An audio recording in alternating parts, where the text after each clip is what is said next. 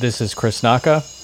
You know me from the credits of this podcast. But one thing you might not know about me is that I do not like bugs. I'm talking about spiders, centipedes, animals with more than 4 legs, animals that squirm, and especially animals with sharp stingers and powerful neurotoxins. I'm scared of them all. I recorded the audio you're hearing 3 years ago on the first night of an Atlas Obscura trip into the Amazon rainforest in Peru. And I was doing something that I never thought I'd do. Heading out into the jungle with a small group of people at night and intentionally trying to encounter bugs. A big ugly one. Don't touch. No, but the roots are amazing. Oh wow. Come around on this side and see the big ass spider. That's a good looking That's the big ass spider. Nice. Gnarly. Okay, everybody's got to... I'm going to move out of the way. Holy moly. The reaction you just heard was people in the group coming across a spider about the size of my palm, and it was carrying a dead insect in its fang-tipped jaws. Is he feeding under there? Oh yeah, he's got something. Oh yeah, he got something. Oh, come around this way, guys. So it looks like he's got a... Absolutely. Those of you who've gotten a look, Yeah. rotate through so others can come by. You can come around. I'm Chris Naka, and this is Atlas Obscura, a celebration of the world's strange, incredible, and wondrous places. Today, we're going down the Tambopata River, into the jungle, and heading out on a series of headlamp-lit, nighttime hikes. Along the way, we'll meet bullet ants, wandering spiders, and you'll find out how this trip cured me of my bug phobia once and for all. Yeah, this is a huntsman spider. I'm not sure what he has. I can't get a good look at it. All that and more, I think. after this. It's not a good way to go. That's all I know. It's not a good way to go. Hey, Having your insides digested. Everybody's got to eat, you guys. System.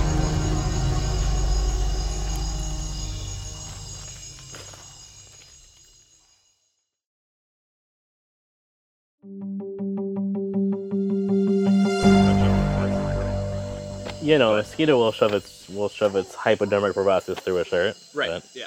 And so that's when you over the shirt. Right. Yeah. So you asked what we were all afraid of, and the real So I answer almost for me came is with a full. things going in my ears. Right. That I knew, or at least I knew Correct. about water. No, but it's like the creatures, and it's just like that's like my worst nightmare. And I work with a doctor, and I was telling him about this phobia, and he's like, "Oh no, that's a real thing. Like I had to pull all these cockroaches out of people's ears." Oh, I was Star like- Trek 2 Rathacon.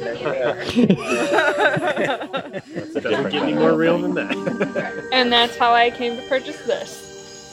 That's my wife, Aiden, and the item she purchased for this trip is one of those wide-brim hats with a net attached that you can pull down and cover your entire head and keep insects off of you. Aiden has holes in both her eardrums. She wears hearing aids, and like she said, her biggest fear is having a bug crawl into her head, because, you know, she doesn't have anything there to stop it. I was invited on this trip to shoot promotional videos for Atlas Obscura, so that's where all the audio comes from. I was terrified when I first learned of these night hikes, and the fear doubled down when I was told that documenting them was one of the big reasons they wanted to send me on this trip. And I like to do a good job, so here we were, 4 hours down the Tambopata River, pulling on rubber waders, applying enough DEET to repel a bear, and trekking out into the jungle on our first night hike.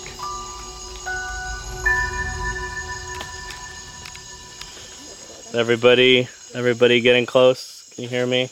That's Jason Goldman, science journalist, wildlife reporter, and one of our guides for the trip. I imagine, unless you've been out here in the tropics before in the jungle, you've probably never really experienced true darkness. Oh. Are you going to make us turn all So in a on? moment, I'd like to ask everyone to turn off your headlamps and whatever else might be glowing, cell phones, flashlights. Just look around and think what it must have been like to live in this place and not have artificial light, and how terrifying it must have been at night in a place like this. So everyone who still has a light on, turn them off. We'll spend like a minute just kind of listening.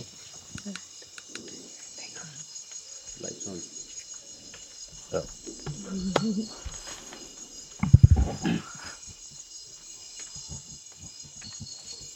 I wish I could sit here and tell you that this was a magical moment for me, but in reality, I was freaking out. Silently. I've only ever lived in large cities, Chicago and then New York, so complete darkness is not something I experience on a daily basis. And when I have traveled to places with less light pollution, they've never had all these other things to worry about.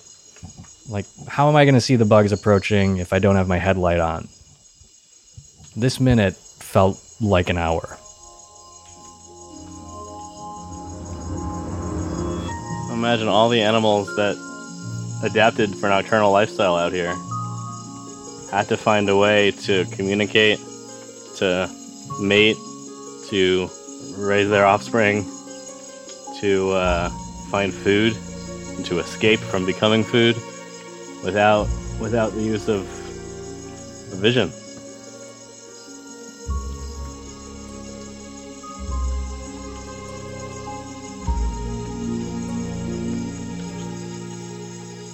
Cool.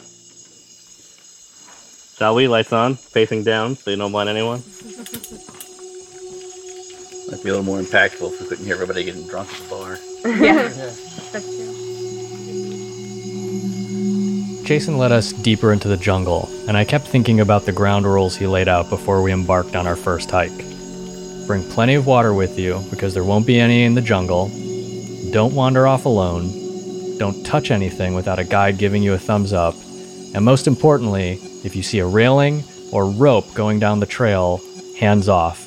They're not for you. They're for bullet ants and wandering spiders.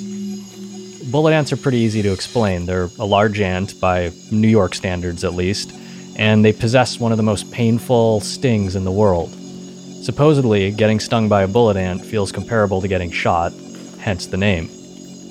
I wasn't super worried about bullet ants and kind of morbidly curious about getting bit by one. I don't want to be shot, but a dark corner of my brain convinced me that this would be a safe way to have that experience. Wandering spiders are a whole other kind of nightmare. That is unbelievable. Look at that thing. I'm trying not to. I'm scared of spiders. You're doing a beautiful I'm looking job. with the camera. I'm really proud of you. Thank you. I appreciate it. Not ideal for me to end up with a job that put me 8 feet away from a wandering spider and only inches away if I'm looking through the camera's viewfinder. Jason had explained that the Brazilian wandering spider species in this jungle were one of the only things we really needed to be concerned about. They're called wandering spiders because they wander the jungle floor at night instead of making a web or hiding out in a den. And these spiders have absolutely no chill. Jason described their temperament as missing the flight part of the fight-or-flight response. They are all fight, and that's particularly bad because they're one of the few species of spiders who can deliver a lethal dose of venom to a human. The spider I had my camera pointed at was about the size of a dinner plate and stuck to the side of a tree. The more that we talk about that, the more nervous I am how close you are to it. Can it jump onto you? Let's Yeah, I move you can away. jump pretty far. Fun fact, one of the effects a wandering spider's venom can have on a human is priapism, which, if you don't know what that means, it's a long, sustained, sometimes painful erection. And then maybe you die. You know, if you can't get to a hospital and get the appropriate antivenom into your system fast enough. So the whole time I'm filming the spider, I'm thinking of the most embarrassing and urgent helicopter ride of my life. Trying to get into a major city, possibly dying, and all while having a uncontrollable, possibly painful erection. Guys, on your left is another wandering spider on this branch. Please point it out as you pass. Wandering spider, right there.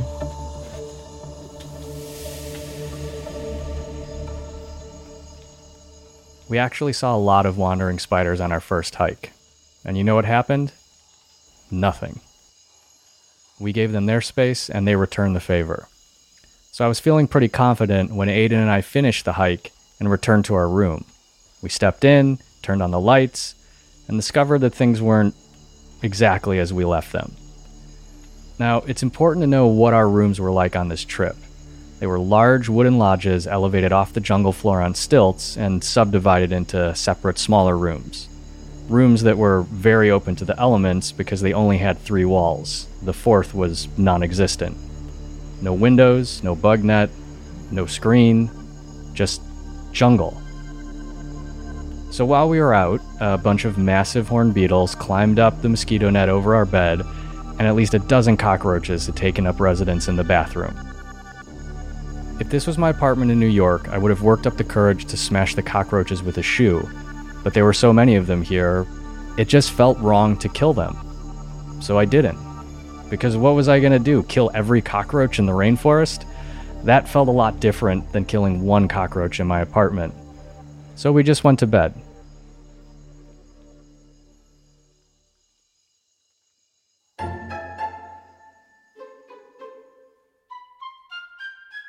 I woke up the next morning, shimmied out from under the mosquito net, and was about to step out of bed when I noticed what looked like confetti all over the floor. And it was actually all over everything. Countless little gray triangles about half the size of a fingernail lightly blanketed the room. It was on the floor, the sink, the toilet, all of our bags, and all of my camera equipment. I swept a bunch of the confetti into my hand and immediately noticed two things. One, it was impossibly lightweight, and two, every piece was covered in a very fine dust. I carried this handful to breakfast and confronted Jason. He looked at what I was holding and nonchalantly said, "Oh, those are moth wings." Right, moth wings. So how did hundreds, if not thousands, of moth wings end up in our room? And Jason explained, because the bats only eat their bodies. It's incredible how precisely they've adapted to hunt their prey. So last night, while we slept, there were bats in our room, massacring what looked like an impossible number of moths, who had also filled our room at some point. And this is when my brain started to unravel any thoughts I had about there being any difference between man-made and natural spaces. Just because my apartment has 4 walls doesn't mean the cockroaches, spiders, and house centipedes in Brooklyn view it any differently than any other space. It's all the same to them, and it should be all the same to me. We're just doing our best, looking for resources, and trying to survive another day. It'd be a real bummer to kill something that's just trying to get by.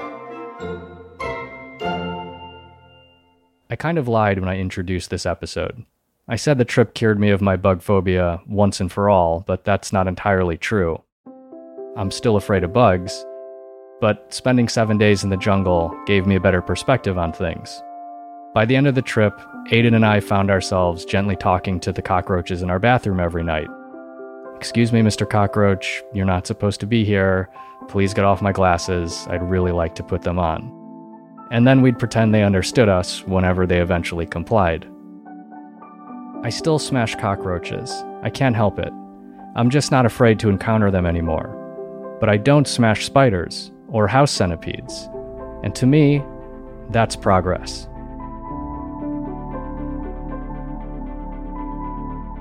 This podcast is a co-production of Atlas Obscura and Stitcher Studios.